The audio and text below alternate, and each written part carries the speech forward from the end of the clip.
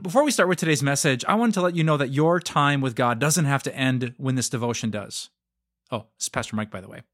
If you still find yourself wanting more great resources that take you deep into God's Word and deeper into the faith that you want, just visit us at timeofgrace.org.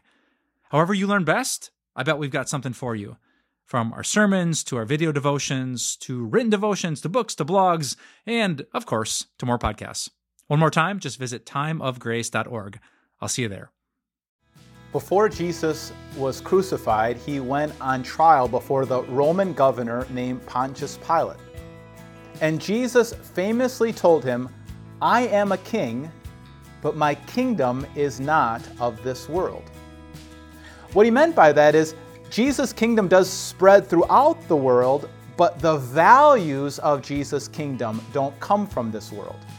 You see, the values of the kingdoms of this world are all about getting more people, getting more money, getting more power, getting more control over the most amount of land and groups and people. But Jesus' kingdom is totally different. Jesus' kingdom is looking at each human being as precious and valuable. Each one of them, it's about lifting up the lowly and raising up the oppressed. Those are the values of his kingdom. In fact, Jesus says on the last day, he will be like a king coming with his kingdom, and on the last day, he will reveal who is a part of his kingdom. And so Jesus says on Judgment Day, he will separate people like a shepherd separates the sheep and the goats, and he'll say to those who are part of his kingdom, "Come, you who are blessed by my Father, take your inheritance, the kingdom prepared for you since the creation of the world." And here are the characteristics of people who are part of Jesus' kingdom. He said, "For I was hungry, and you gave me something to eat. I was thirsty, and you gave me something to drink. I was a stranger, and you invited me in. I needed clothes, and you clothed me. I was sick, and you looked after me. I was in prison, and you visited me." And then Jesus goes on to explain what he means by that. He says, "Truly I tell you, whatever you did for one of the least of these brothers and sisters of mine, you did for me."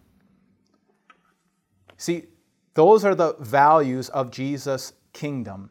That when we do something for the least of the brothers of Jesus, that the one human being that God puts in front of us, we are doing it for Jesus. So if you call yourself a Christian, if you believe that you've been saved by grace apart from works, if you believe that God values you in Jesus Christ, then live under the values of Jesus' kingdom. Look at the one person that God puts in front of you today and see in that person the face of Christ.